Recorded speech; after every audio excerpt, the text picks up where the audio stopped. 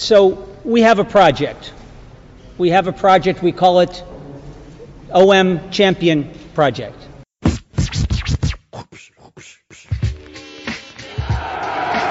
de Pelé vers Tapin qui dévie habilement vers Chris qui reprend et but fantastique de Chris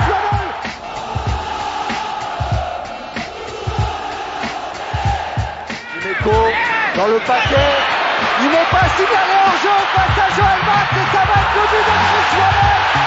But de Waddell, 1-0 pour l'Olympique de Marseille.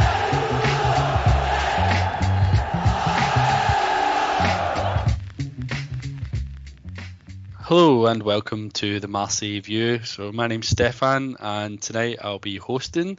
We're a little bit late getting this episode over, so this was supposed to be our post-match podcast for last week's game against Nice, and we're in the sort of the end of the international break and just sort of looking ahead to next weekend's fixture. So we thought we'd take the opportunity to get another episode in. So what we'll do tonight is we'll cover the Nice game and we'll also cover a recent fixture in the Conference League against FC Basel, and we've got a few other news items to look at tonight. So we'll look at our Conference League draw actually and our upcoming opponents, which are Greek side PAOK. We've got some news items as well that we're going to cover, so some sponsorship deals and potential future deals for Ligue and how that will impact OM. So we've got a full house tonight. So joining me, we've got Ben. How are you, Ben? I'm good, yeah. So as Steph said, I had COVID last week, which was probably one of the main reasons we didn't record post-game. But on the road to recovery, 90% there, and happy to be back tonight and joined by the others. Good. Good you're back and alive and well. So that's a bonus. Be lost without you. We've also got Julien. How are you, Julien? Hi, Steph. Hi, everyone. I'm all right, thanks. From France, and ready to go. It's been such a long time I've been in the pod, so looking forward tonight. Brilliant. Good to have you back as well. Not that long since you've been on the pod, at least not like our next speaker. So we've got Mo back on the show, and it's been a very long time since we've seen or heard you, Mo. How are you? Yeah, no, very well, thanks. I was just checking as I logged on. The last time was January 2021, so the time has really flown by. I thought it came on at the beginning of the season, but clearly not. Yeah, no, that sounds about right. I thought it'd been at least a year. So yeah, I think Ben's even narrowed it down to the game. He says it was a Monaco game. So it was probably. I think the 1-1 draw was it last January. I think it was. But good to have you back, mate. Yeah, glad to be back. Yeah, brilliant. Okay, so shall we crack on, seeing as we've got so much to talk about tonight? So just looking back at the fixture list, so since we last recorded, I think the first game we had was the second leg tie in the Europa League. So I think we'll probably with FC Basel. Conference League, Steph. Conference League, yeah. Sadly. Sorry. Yeah. It's got a silly name, the Europa Conference, UEFA Conference League, isn't it? I don't even know the name of the tournament. Oh God! Right. Anyway, so we were playing FC Basel in the Europa Conference League. Is that right? And we won 2-1. So that's us gone through to the last 8. So 2-1 courtesy of goals from Milik. A double from Milik. No, guys, it wasn't. No, it wasn't. Yeah, it was. No, it wasn't. No, it's Rongier who scored the so it was, wasn't it? Yeah, I'm thinking of the first. We have to mention it. Rongier not only I'm got a thinking shot of the on first leg, target. aren't I? Yeah. Yeah, Rongier not only got a shot on target, but scored. Yes, and he was a cracking shot. It was Under, wasn't it? Scored in Rongier. So my apologies. So I'm looking at the fixture list on Google and I'm looking at the wrong date. So yeah, so we won 2-1. Sorry, Under and Rongier. I didn't see this game in my defence, so I did see that. So I should know who scored. But it's not as bad as when you rewatched the first leg of the game, mate. Oh, I mean, I did see it on here the last time, didn't it? I'm not gonna lie, like I haven't really found myself that like interested to really force myself to watch these games, but I will do as we're starting. You know, I'm not a fake fan as we're starting to get into the later stages of the competition. But guys, tell me briefly, how did the game go against Basel? Was it a good performance from OM or another sort of dry European night? No, it was good. Look, the context. Let's remind people. The context before that was 3 wins on the bounce after a mini crisis period. We'd beaten them 2-1 at home. Their goal was offside, but was given. But you know, with the away goal rule gone, 2-1 at home is not a bad score anymore. We went there with Payet suspended anyway. So Harit had already performed well against Brest, so he got his chance again. In the first half, we were okay. We weren't great, but we were okay. We got a penalty, which was for me very reminiscent of Kamel Meriem when he went on his run at San Siro against Inter. You know, Harit gets a free ball on the counter attack, gets through, gets a penalty, misses it pathetically, which could have soured the evening and could have caused us problems. But we conceded and then managed to equalise and find a winner very late on. So I think Gerson was a standout performer. Guendouzi was a good performer. You know, it was just, the minute OM brought on Ender and started turning on the style and turning up the heat on the Basel defence, they collapsed. But in the first half, for quite a long while, they were the better team. Okay, Mo, Julian, any reflections on that game that you want to share? Yeah, I was a bit concerned by the first half, to be honest. I know that we had the penalty, and had that gone in, the tie probably would have been done and dusted. But I think sometimes, and probably we don't see it in the first half so much these days, but it just does take a while to get going. You know, when Basel took the lead, I really did think, oh, maybe, you know, this will be an occasion where we'll be taken to extra time. Obviously, away goals doesn't matter, but this could be sort of a game of attrition. Because, they haven't looked convincing in the tie. They haven't looked convincing all season. They're not doing particularly well in Switzerland as they once used to either. So they're not the Basel of old. But in the end, I think the score line, the 4-2 in aggregate, was probably a fair score. Our performance in the second half, it was very, very good. One thing I did take away from the game was that we've been left wanting in the second half for a long, long time, particularly this year, where, you know, the team does its job in the first half and around about the 50-minute mark tends to drop off. But this time did really kick on and pick up the come from behind victory as well. Like Ben said, I think Gerson was fantastic. He's been, I think March has been definitely his month in the club so far. It's been a brilliant month for him. He's showing his sort of confidence, you know, these little cheeky balls, these stop-start passes, these assists. He's been brilliant. And he showed in Basel as well with his assists for the goal, and the 2 goal scorers as well. They were very well taken goals, and it's good to see Rongier. I think he's only scored 1 of the goal for the club. So all in all, very, very positive. And yeah, you know, in this tournament particularly, I don't want to get ahead of myself, but it's looking good. Yeah. I don't have much to add from you guys. Yeah, like I was just relieved or glad that we didn't go to extra time, because even though we were on top most of the time, you know, it smelled a bit like, okay, one of these nights, you know, like that you are clearly better than your opponent, but you can't, you know, you can score your chances, and then it comes and bites you in the end and you regret it. But you know, it didn't go that way, and I was also just super happy for Rongier that he scored a beautiful goal, like, because it's been a bit of a running gag, like, about him not being able to score. So it's not a league goal yet, but still it was nice. And you know, all in all, it was a decent, pretty nice European evening.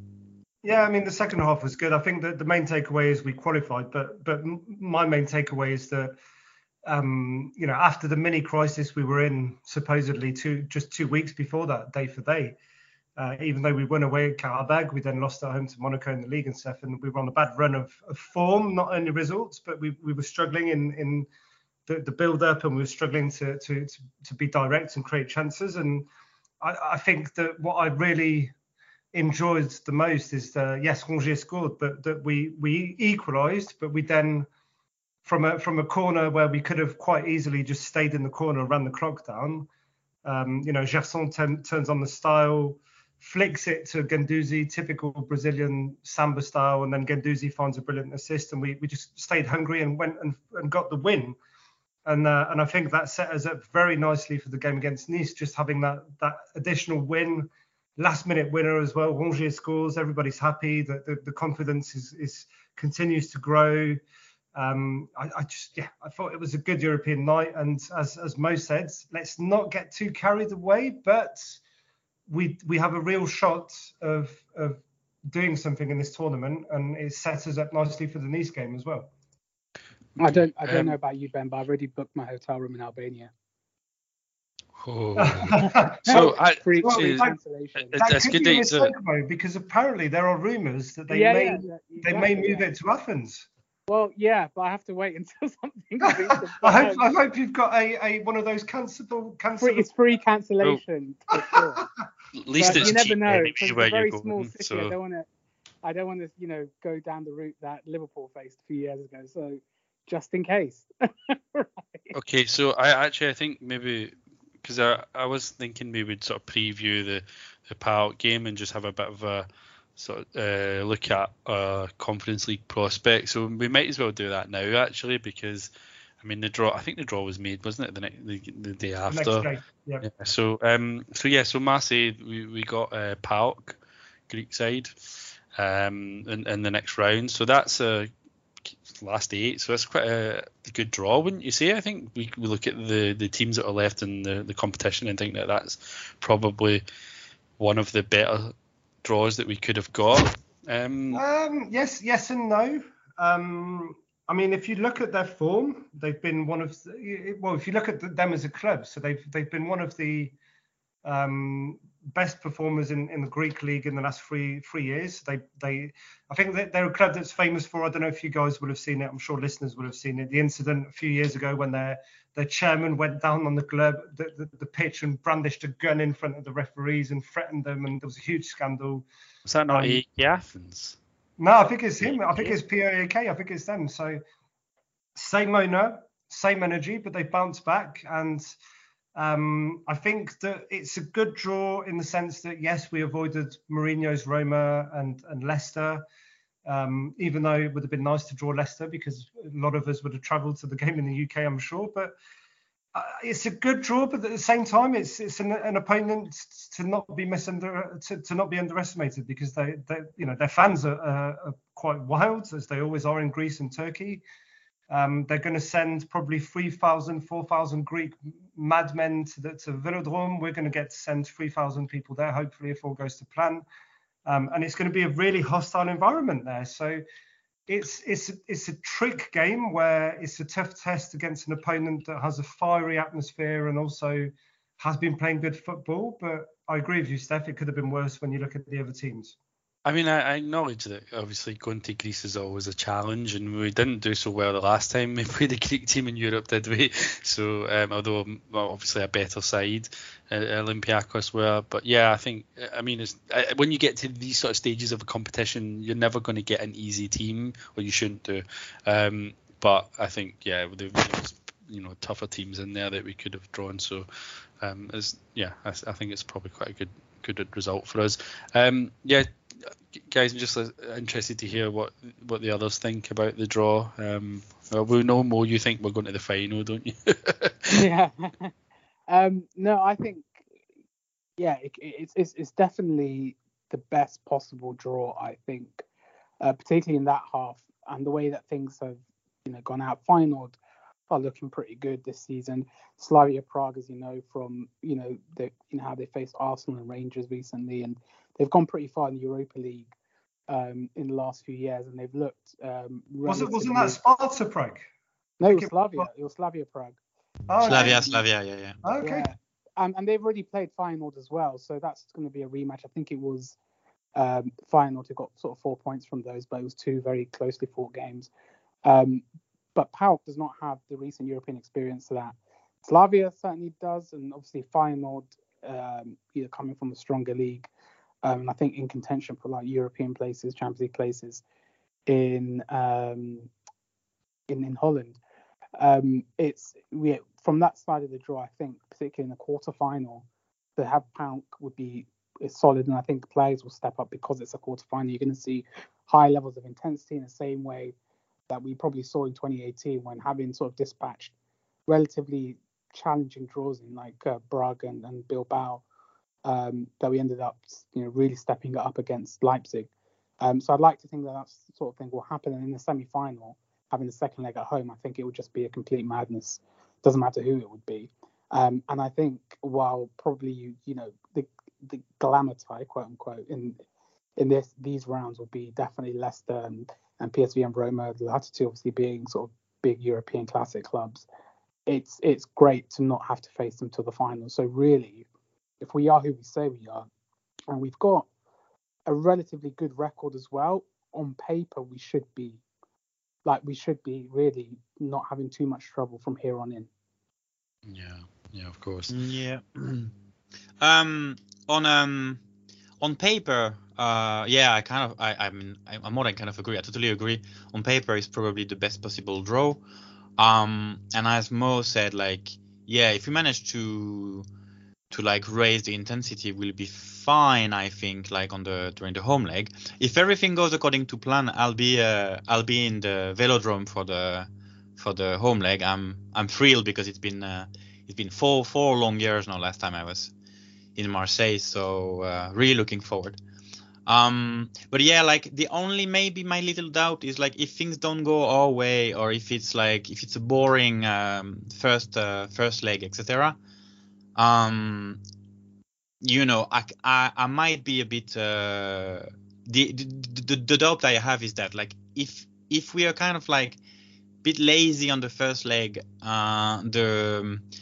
the second leg there, in a place called, I think it's called like even in Greece it's called like the Hell Pit or something like that. Their stadium, it's one of the really one of top 3 or top 5 most hostile ultras in Europe. We are really talking about like I made a bit of research on this team and or more on their ultras, and they are in a constant fight with the rest of the Greek league, basically, because they think that basically they are like the People's Club and the two other big clubs from Athens are like a bit like sell off. They're like the little dogs of the federation, I guess, and the little dogs of the Greek football mafia, they say. So they're really, really, really hungry people. They are. So I don't think they have any special hostility against us, but and they have nothing to lose. Like for them, they know it's of course we were one of the toughest draw, and they're supposedly one of the easy draw. So they'll be in this position of absolutely nothing to lose, and against a totally wild crowd, you never know how it can go. So but it should go our way. At least I really hope so. Okay. Okay. Right. Well, I think we'll probably move on actually to the league, and I think we've probably covered quite a bit about the Conference League now. So the main item of the show is supposed to be the derby game with Nice. So this is quite a I think for me probably our sort of, well, the potential to be a sort of defining game of the season as we went into it, because we're sitting joint second with Nice. So you can really see like how important this match was, and I think our form being so kind of patchy in the league in the last couple of months as well sort of creates a bit of uncertainty about how we were going to perform, and also if you consider the fact that Nice battered us 4-1 not that long ago.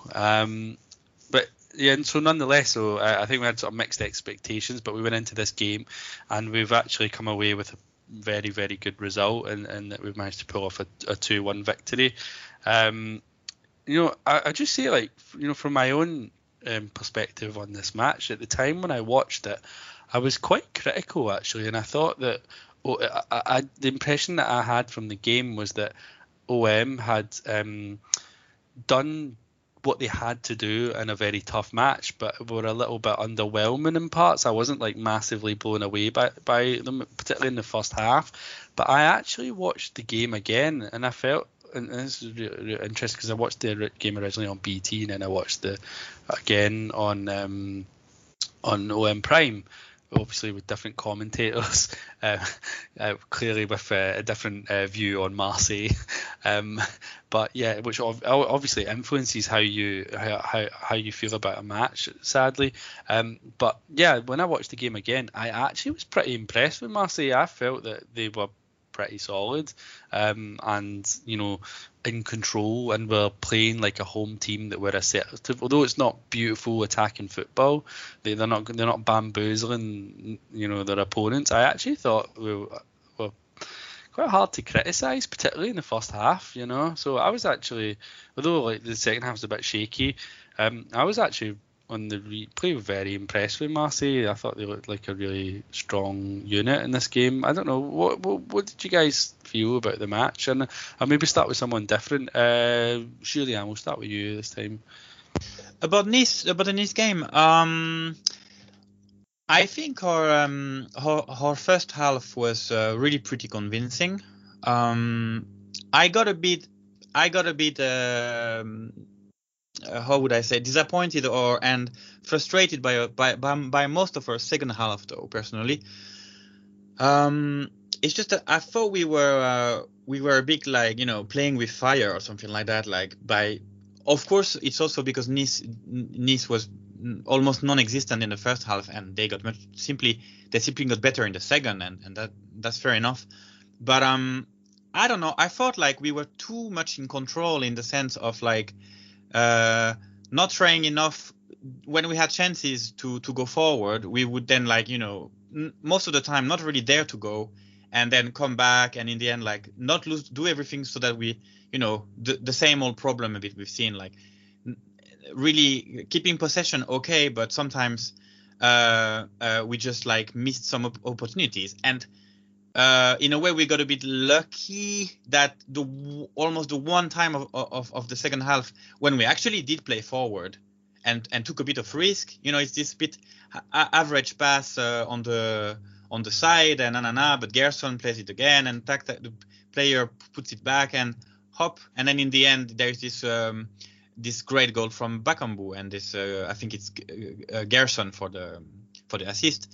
And so you thought, yeah, okay, great, but we should have maybe tried to do that a bit more. In a way, I thought we were a bit lucky in a way to get a win in this game almost. We've seen better games. We've sometimes have had better games and we didn't have the 3 points, and this time it went our way. So yeah, but good performance against a good team. Oh. Yeah.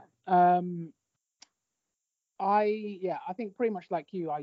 It was a solid result, but I wasn't convinced in some areas, particularly in the second half. As we searched, I thought there was a little bit of signs of Nice sort of coming back into the game, as we've again seen in recent matches. There's always that lull between the start of the second half and about the hour mark where we just allow opponents to come back into the game. I think that's where we saw Nice start to get a bit of confidence, because I think in the first half we kept them really at arm's length apart from one or two moments, and I think we got just dessert by scoring that penalty just before the halftime whistle. But yeah, it didn't look convincing. Again, we had to sort of work hard to come back. I think Nice should have had a penalty as well. We were very fortunate that wasn't given, considering that a very contentious penalty came our way as well. But really, I think what hasn't happened, and what we saw in Basel as well, is stepping up and closing games out towards the end of the game. And that hasn't happened. We on paper, we're not a bad team. Our results actually aren't that bad as well. But we have seen a trend of unconvincing performances, particularly in the games where we haven't been able to win. And you can really pinpoint why the team hasn't won, because they haven't kept the same rhythm and intensity. Yes, it might be fatigue. Yes, it might be the games are coming thick and fast. And then we've got some sort of changeover. And Milik starts, he doesn't start. So you've got Undo's not really also the bona fide starter that he used to be. Payet is in and out as well.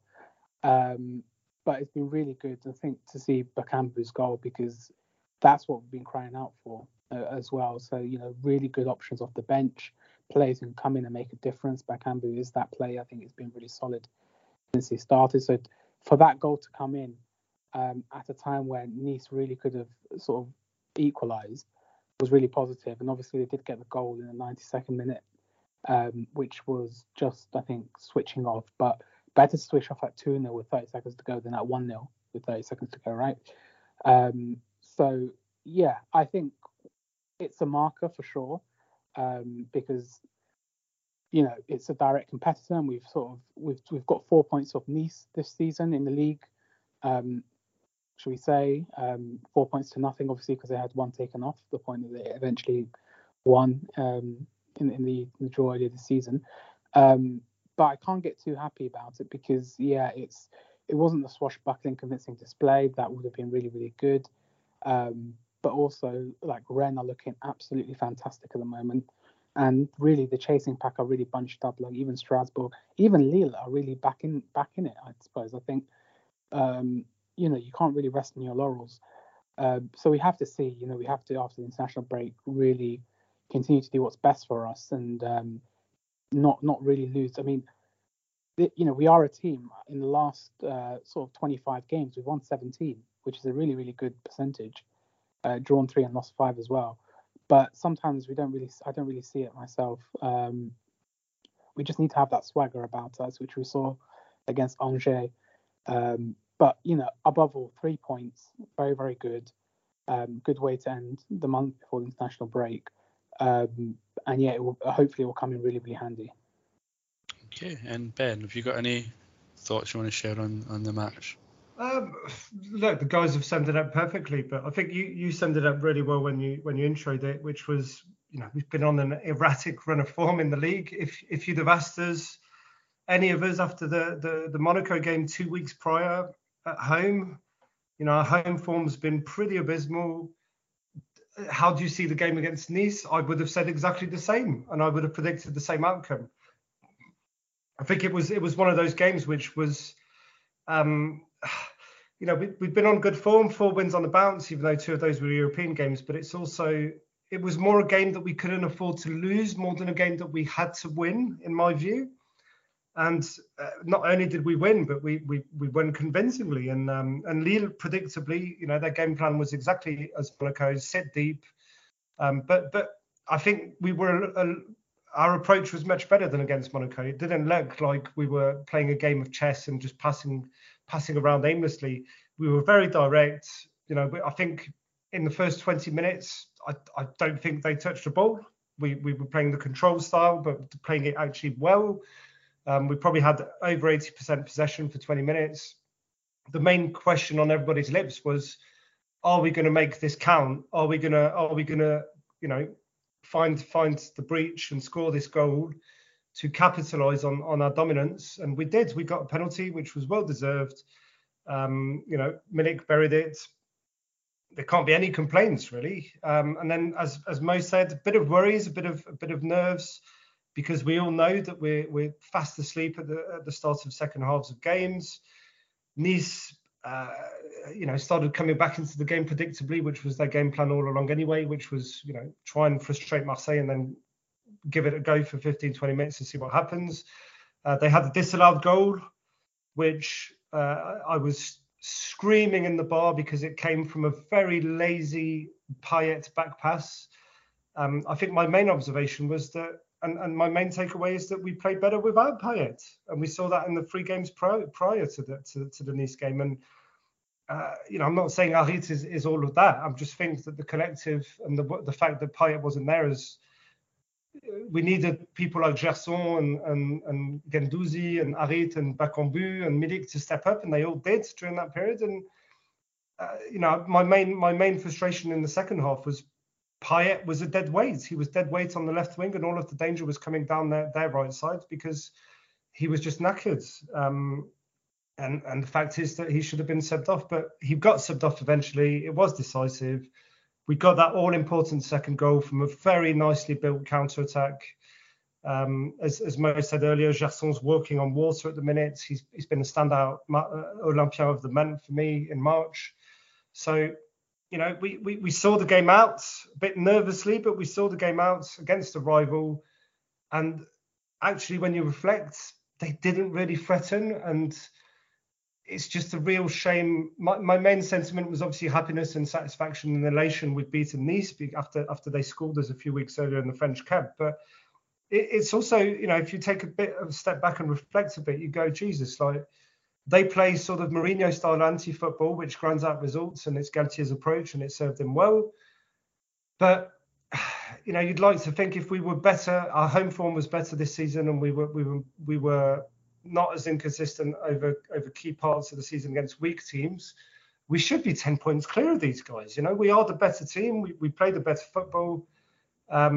So let's just hope that we build and capitalise on this big moral boost and this five wins in a row series that we have going, and we kick on from here. But we put in a good performance, and we stepped up to the plate, and we outperformed the rival and beat them, and that's the main takeaway from this game.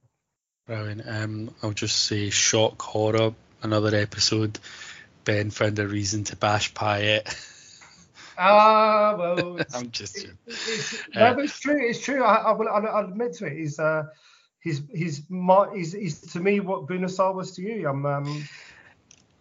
Anyway, he's a good player. I just think that we've realised now we can play without him, and we can play well without him. I'd much rather, until he rediscovers form, that we bench him and bring him on as a super sub rather than leave him on for too long as we did against Nice and risk it costing us. Of course. Okay, so I think what we'll do then was we'll just because we've got a lot to cover tonight, so I thought maybe we just still do tops and flops, but just really, really quickly. So maybe I'll go first. So I'll just quickly pick out the obvious, which was in terms of tops, which was Gerson. I thought he was excellent in that game. For me, probably the best game he's played for us this season. Yeah, I think I would say that. I just thought he was everything he did was, he pulled off really well. Every pass, every flick. He's just playing with so much confidence. And I know you talked about him earlier on, Mo, in the Basel game in a similar light, but I didn't see that game. But in this game, I thought he was superb, and it looked every bit worth the money we paid for him. And I actually, surprisingly, maybe for everyone as well, as I say, Lopez I thought was pretty great as well, not just because of this, the couple of saves like the Delors one, but just also his passing. You could quite clearly see a lot of his long. Do you want to hit the stat? Yeah, 96% pass completion rate. From the goalkeeper, yeah, yep. That's great. Yeah, so his long passing and stuff, it was just passing in general. I was very impressed with in this game, so I give him a shout too. And then in terms of flops, as I said, when I watched the game again, I actually thought the team was a really good, sort of strong performance. So I don't really feel like anyone was poor. Maybe Under was a bit meh. I think I'll pick Under. I find Under quite frustrating lately. Actually, I found that in the last sort of couple of months, like I'm watching a lot of games and he's just too predictable, and he's often making the wrong choices. So he's not passing when he should pass, or making that decision to pass too late, and I'm seeing him lose the ball more and more, or just failing to capitalize on good attacking opportunities because of his sort of one-dimensionalism, which I always said about him right from when we signed him, but he was in good form for the first half of the season. I mean, I think now we're actually starting to see the limitations that he has as a player. So yeah, I'd say he was probably the sort of player that impressed me the least in this game. Anyone else want to go? Who wants to go next? Ben, do you want to go? Yeah, quickly, I agree with your tops. Gerson, Paul Lopez. I thought that Saliba was really good too, and Guendouzi. And then flops, Yeah, I think, well, just without bashing him, I think Payet, in the first half, he was quite lively. He was getting into good positions. I'll put him in a flop because he had two pretty good chances and he didn't miss by much. But, the first one, he sort of, his first touch was poor. He set himself up for a shot and then just over the bar. And then the second time, he tried to take it first time and missed. But, he's Dimitri Payet. If he starts these games after, I think I was of the opinion good. He was injured the week before against Brest and he was suspended in the European Cup. He got a bit of a breather. I was expecting more from him after having a breather, but that's it. Okay, Julian? Yeah, I can go. Very briefly too. The top's the same than you guys, basically, like Garçon, Paul Lopez, Saliba. Yeah, definitely. The flops also the same. I have nothing to add. I think Harit also didn't make a very good entrance, if I remember well. I think he was off tempo and kept the ball in his feet for too long when he was, and made the wrong choices and etc. I think I was quite frustrated by him. But that starts to be a bit of time already for the game, so I hope I'm not bashing the guy uselessly. But as much as I remember, it was that. Yeah, also Under was a bit. It's the same. The wrong choices and etc.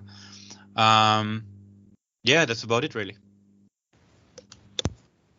Okay, Mo, what about you? No disagreement. I agree with the choices that have been made. Definitely Gerson, like I said, has been brilliant and again a very short performance.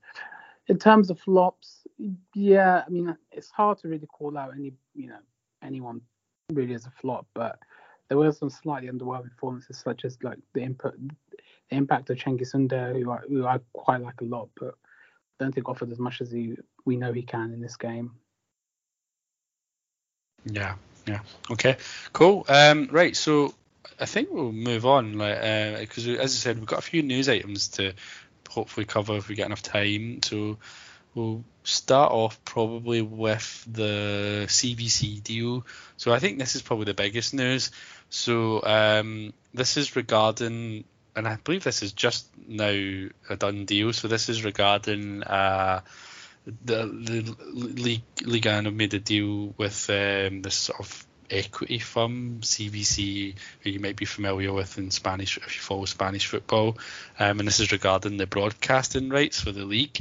And I think this deal's worth was it 1.5 billion, and it's. So we understand it. This looks like a good deal on paper for clubs like Marseille. So they're going to be told that OM will pocket 90 million euros from this deal, and those payments have to be spread out over the first 3 years, though I understand. So I think initially we thought we were going to get 90 million to spend in the first season, but no, it's going to be 40%, I believe, initially, and then the remaining 2 years there'll be what's my math? What is that? 25% each? Well, it'll be split over 2 installments. So as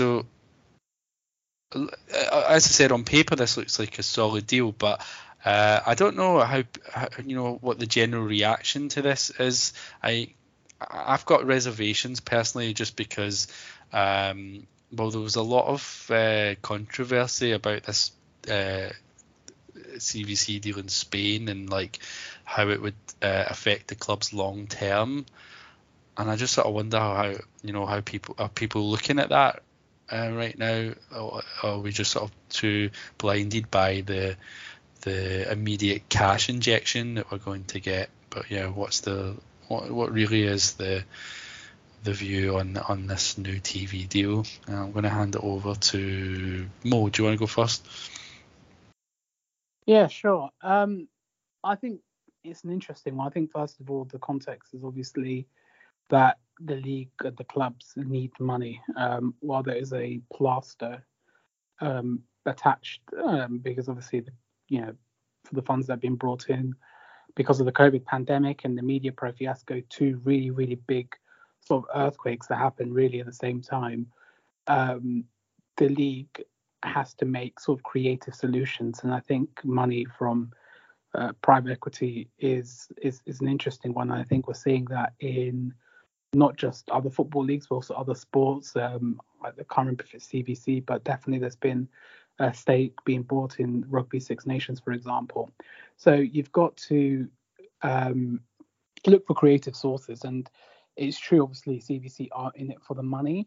But from the words that we've seen from the president of the LFP, Vincent Lebrun, he's basically said, like, we're going all in because there is a sort of new European model coming through, the Champions League, new spaces, from 2024, and I think it'll be finalised actually today or tomorrow at the sort of the ECA, European Club Association, in that the Swiss model Champions League format is going to be approved. So that means Ligue 1 will have, at least 3 direct spots, at least 4, obviously. Sometimes 4, depending on the one in the Europa League. So it's possible to have 4 clubs, and that could open the door for sort of the pretenders to get the money in so that they can become Champions League regulars and have more teams in Europe. But also, as we've seen up until the last 16, maybe in European competition this year, so just a few weeks ago, French clubs have actually done pretty well. So it's really trying to continue that and trying to maybe dislodge, Germany or Italy or whoever's, I think, directly above as the 4th place European league. Because if you do get that, you're really laughing. You really got 4 direct spots. You've got cash injections, regular cash injections for good fifth of the league, and trying to make Ligue 1 more attractive as it is. It's a gamble, and I think it's just as big a gamble as Media Pro. It's not quite pie in the sky as Media Pro was, but you're really signing away 10% of essentially future TV rights, aren't you? For money that will come in between now and 2024, because obviously we package in different installments, but that money will be sort of spent, if there is a high TV deal in 2024 and the current deal ends, 10% of that will automatically go to CVC partners, and that will go for a longer period than how much you've received. But it depends. What will the clubs do with that money? The clubs have long said, look, we are smart, we're relying on youth, we have good infrastructure, we just don't have the money to capitalize on it. And they were going to use Media Pro to sort of put the money where their mouth was. Media Pro didn't. Essentially, fell apart. So this private equity money, it's not a lot given the way that football works these days. I mean, I think 90 million has been touted for for example, which you're probably only going to receive 20 this year and 30 next year, then however meant the year after. But it's still something. It's still akin to 2 or 3 seasons of European competition, of where you go to like the quarterfinal or something like that, or Champions League qualification. So it is worth it. You just have to have the right people, and you have to be smart about how you use it. And definitely on that point, I think the jury's still out. Okay, anyone else got anything they want to add to that? It was a really comprehensive summary. Thanks for that, Mo. I'll be very brief, because it was great to have Mo's view and intake on that, because basically myself, I know almost nothing on that deal. I didn't look forward into it or anything, and my basic gut feeling is nah, seems fishy. We're gonna get it's gonna bite us in the ass at some point later. I don't know why, but I don't know. I was so shocked by the whole Media Pro stuff. I was so, it was so, when I realized this sort of abysmal mistake they made, even the Italian Calcio were no, sorry guys, we don't have enough you guys are too dodgy, and we won't make the deal. And the French league went yeah, sure, yeah, let's go for it. And we know how it ended. So I guess that is very likely a very different deal or anything. I don't know the details, but I don't trust these guys. I must say, I don't trust Lebrun. I don't trust the French how do you call this, college of club presidents. Yeah, of club presidents. I don't trust them. So wait and see. I'm I really hope I'm wrong because that would be fine. That would mean that it's like okay money and good money for the league and for Paris also, and for smaller teams and everything. And yeah, so far I'm very suspicious, but I don't know the details. So yeah, that's it for me. I mean, Mo summed it up perfectly, and it's nice having you back, Mo, because usually I have to go into these explanations, but you do it so much better because you're a journalist and you know the facts and the cold hard facts, and you know the context as well. So yeah, you're right. It's nothing more than making up for the shortfall from the Media Pro scandal. I will, I won't say tip my hat, but the LFP needed to do something for the clubs to prop them up financially. But after that loss of the Media Pro scandal, whether we like it or not, they tried going down the route with Media Pro of overhyping the TV rights. It flops epically and catastrophically. This was the only other avenue open to them, and they saw Spain go down it, and they knew that this was it. So again, it's good because in the grand scheme of things, they're not getting a lot of percentage for the amount of money they're putting in. So that's the only saving grace, I would say.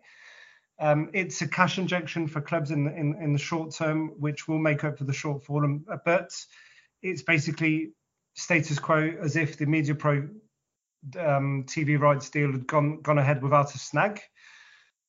So, I mean, it's for OM, it's good.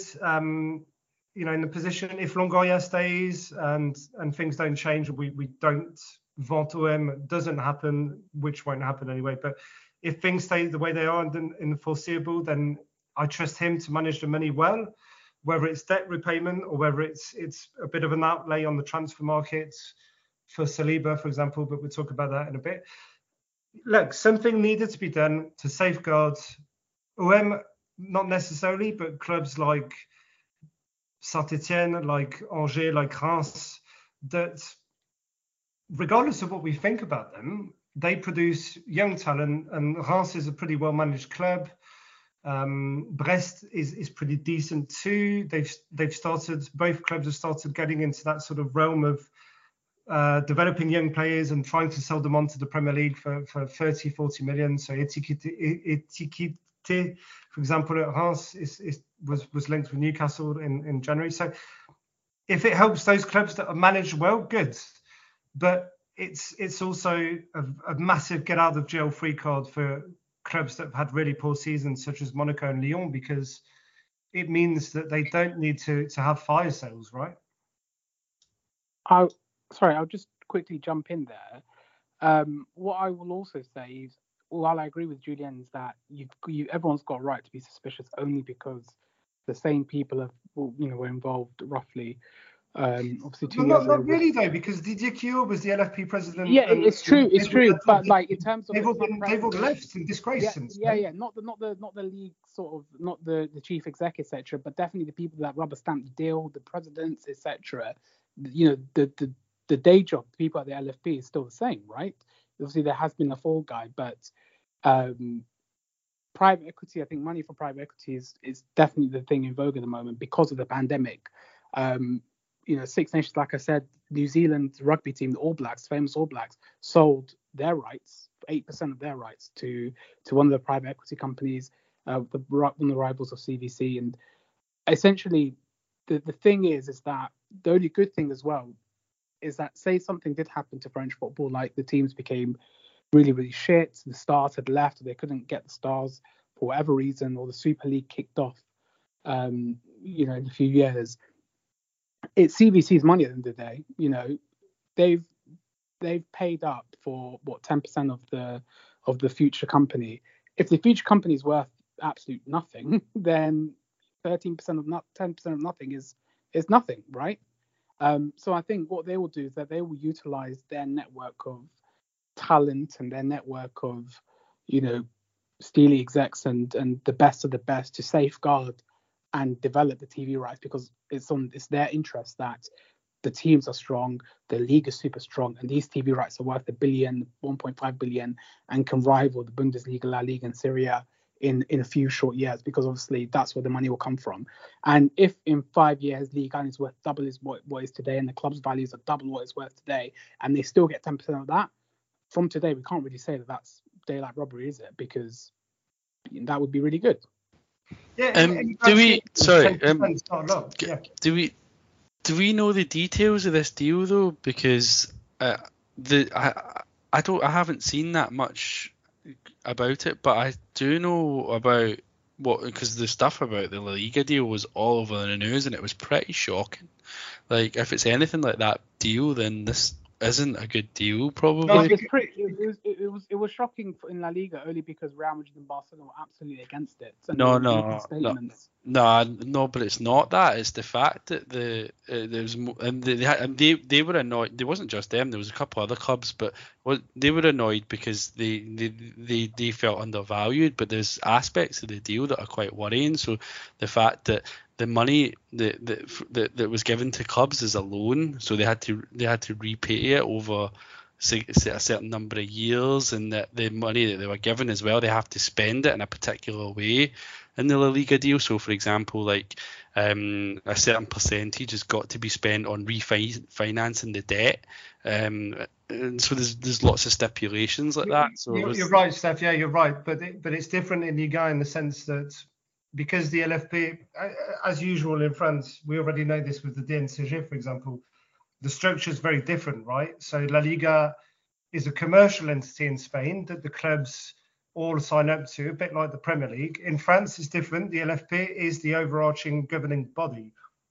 It's like a different status. So from what I've gathered, I don't know the fine print either, but from what I gathered, they get a seat at the table at the LFP in terms of commercial decisions. And frankly, after the Mediapro scandal, that's not a fucking bad thing. Yeah, that's fair enough, man. Maybe someone with a minimum of commercial acumen from CCV will sit at the next TV rights negotiation and go, guys, are you fucking stupid? No. Yeah. So it's different in terms of its status, Steph, just to clarify your points. But you're right to raise those concerns, but it doesn't work the same in France as it does in Spain, particularly from a legal standpoint. Okay. Right. Well, shall we move on then? There's a few items anyway, just sort of news things to cover. We've got about 10 minutes left. So, on the subject of investments, we've got a new sponsor being announced. So, from next season onwards, we've got we've signed a multi-season deal with Kazoo to be our main shirt sponsor. So Kazoo, you might be familiar with if you watch English football. I guess they sponsor Everton, don't they? And someone else. There's another team. So it's a car company, isn't it? So they're sponsoring us. I don't know for how many seasons it is exactly, but it's taken over from Uber Eats, and we think it's about double the value of the Uber Eats contract. Quickly, good news apart from the financial element, but the visual element of the aesthetic impact of the sponsor on the shirt. That was all I was going to add, Steph. Yes, you've taken the words out of my mouth. Fuck Uber Eats is off our shirt. Apparently, Kazoo have agreed. This is just hearsay right now, but they've agreed to follow the colour scheme as long as their logo and whatever's there. So that's a good thing in itself. No orange, please. Apparently they've agreed to follow this colour scheme, which says it all really. But look, we're getting rid of Uber Eats. Uber Eats, obviously, when they took OM, they had their sights set on Ligue 1, which they do anyway. They've got Ligue 1 naming rights for the next 2 years at least, I believe. It's nice to get rid of Uber Eats. It's nice to double our sponsorship income for the shirt, because it was 11 million, I believe, a season from Uber Eats, and it's close to 19-20 from Kazoo. Look, good, great. Bring on the extra income. Bring on the better looking sponsor on the jersey. I'm all for it, and let's see how long it is. Multi-season could mean 3 years. It could mean 7. Who fucking knows? But I'm just glad to be rid of Uber Eats and to get more money. Yeah, I think that is going to be the feeling of most fans. Although I wasn't such a hater on the sponsor as everyone else, although I admit it did look stupid or sound stupid more so. I think what I'll do is just ask you all a different question then, just because we're running out of time. So the other news item was about it was about Boubacar Kamara. So obviously his contract's expiring in the summer, and we've sort of seen news stories recently that the club had tried to renew him and that he's rejected our proposals, and it looks like it's a certainty now that he's going to be moving on. I think a lot of strong interest from, I think Atletico Madrid is one of the clubs that have popped up recently, and an Italian club, is it Roma, I think. So it looks like he's probably almost definitely on his way out. Julian, I'll ask you, what are your thoughts on the Kamara situation? I know we've talked about it before. Feel any different, because he's been playing pretty damn good lately, I feel. So it feels a bit more of a blow from my end. Yeah, I mean, obviously, it's if we lose him, I don't know. I still have this. Apparently, he's still contemplating eventually something from the rumors. Like, but I guess it's it's like a 90% go and 10% stay kind of case. You never know if he keeps on, like not deciding himself. And let's imagine the end of our season is absolutely brilliant, and he's taken by the everyone is like, yeah, okay, and we end up second, and we go, and but I really hope so. But I'm a bit I think we're gonna lose him.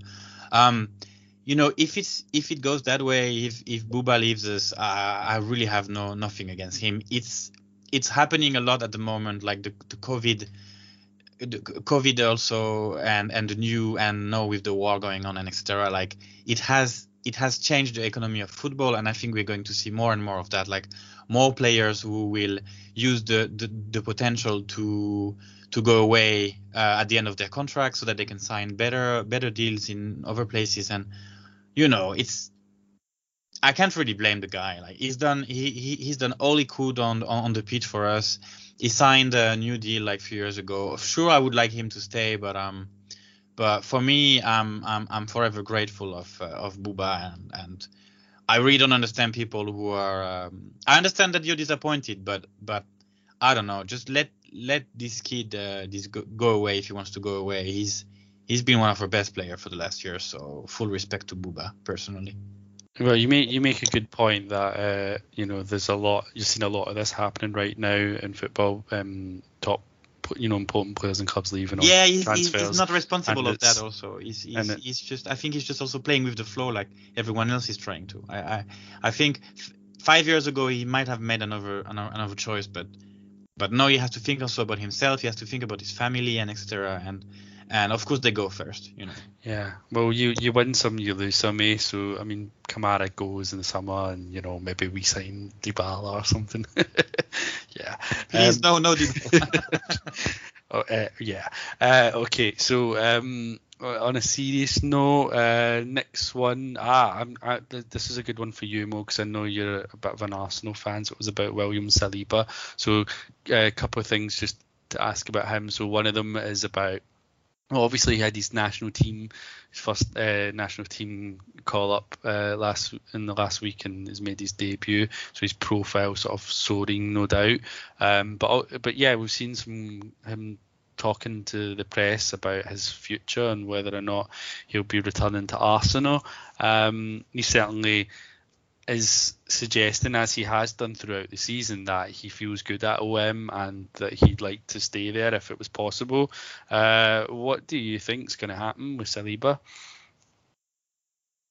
Oh, it's a tough one. I don't exactly know what's going to happen, but what should happen is that he should definitely stay. I think in Longoria's last statement, he said that we'll sit down at the end of the season, we'll sit down with a player, we'll sit down with Arsenal, and we'll see what can be done. Arsenal are keen on him. Well, the fans are anyway. Obviously, they're raving that He's got into the national team, and I think as of Monday night, so when we're recording, he's going to apparently start in the friendly against South Africa, which again is just really, really good for him. He's been fantastic for us all season. He only just turned 21 last week, so what a player to have. I would love for him to stay another year, and I think it's in Arsenal's interest as well, because the defense that they've got looks stable at the moment, and I don't think Saliba is going to transition from a 50-game season with potential Champions League qualification, with potential European sort of trophy, even if we get that far, to being, next to Rob Holding on the Arsenal bench next season, and that will make him lose a lot of value as well. So if they're not going to sell him this year and they want to retain him, the best place for him to be is at Marseille, and I think he started to realise that for the first time probably since Limas and Etienne, which is nearly 3 years ago now, that he's at a club that loves him, that he loves, that he's performing at a really high level, and he's under the watchful eye of Didier Deschamps as well. I really think if he's to continue this year and Marseille do end up finishing the season strongly, that he could be an outside chance for the World Cup. Definitely on the reserve. I would expect him to be minimum on the reserves list. But he should stay. That's it. Yeah, good answer, Mo. And Ben, how come you never say that on Gonna Talk TV? I've got to think about my aspiring podcasting career stuff. No, I'm kidding. So good. But actually, we're recording Thursday. Shout out to Tom. I think Thursday night we're going to do a review of Saliba. But it's interesting because it's not going to be just about OM. It's going to be about his France performances as well. Look, I've said a million times on this topic. Look, yes, Mo's right. Ideally, if we're lucky, we keep him on loan another year. It's in Arsenal's interest. He's got 2 years left on his deal, I believe. If they're smart, they extend him and they loan him back out. If that's part of the deal, maybe we cover a bigger percentage of his wages next season, whatever, we'll see. But quite frankly, even with the injection of cash from CCV and potentially if we qualify for Champions League, maybe we can bid with him for him. If I'm a gambling man, and I've said this on the Guna Talk show with Tom before, I just can't see a world where Bayern Munich, Real Madrid, Barcelona, those clubs are not looking at this kid and thinking, fucking hell, if Arsenal don't manage to extend him because he for whatever reason feels duped and never got his chance there and wants to leave, if he's available for 35, 40 million and OM are in the mix and we're competing against these clubs, you'd like to think, as he said, I love the atmosphere at Marseille and I feel really part of the club and part of the city and all of that. If those clubs come in for him, he's for me, he's Varane 2.0. He's even got the potential to be better than Varane was. If Real Madrid come in for Saliba and he's got the choice between Marseille and Madrid, it's a no-brainer. Let's be frank. So, optimistically, if we could keep him another year, it's on loan. But if we enter a bidding war to sign him permanently, I don't see us standing a chance. I mean, I do love the guy, but I think like the Varane thing's a bit much. Like at 19, Varane was just like bossing it at Real Madrid, in the classical and stuff. But like you say that stuff, but now I wouldn't say he's been exposed, but all of the years when they won those trebles and won those Champions Leagues, Sergio Ramos was propping him up massively, and he had Casemiro and he had Carvajal and stuff next to him. Yeah, but Saliba's got. Look at him this year. Look at Varane in the Premier League. He's been sussed out.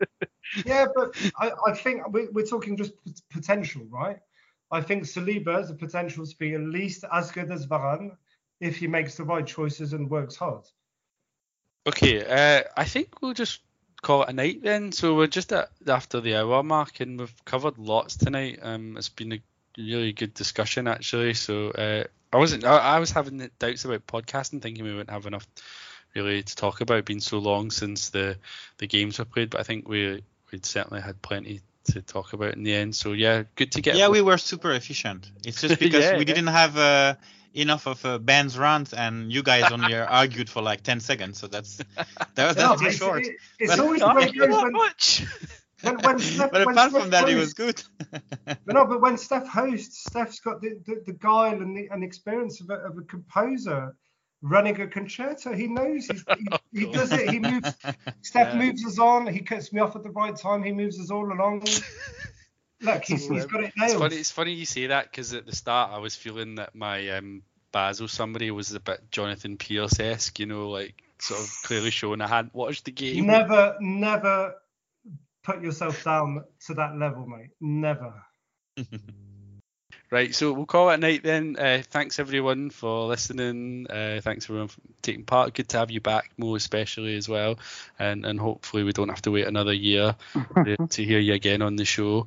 But we've already settled it. If we go to Tirana or wherever the final is, Mo and I we'll do a live podcast. Yeah, exactly. Mo and I will do one from there.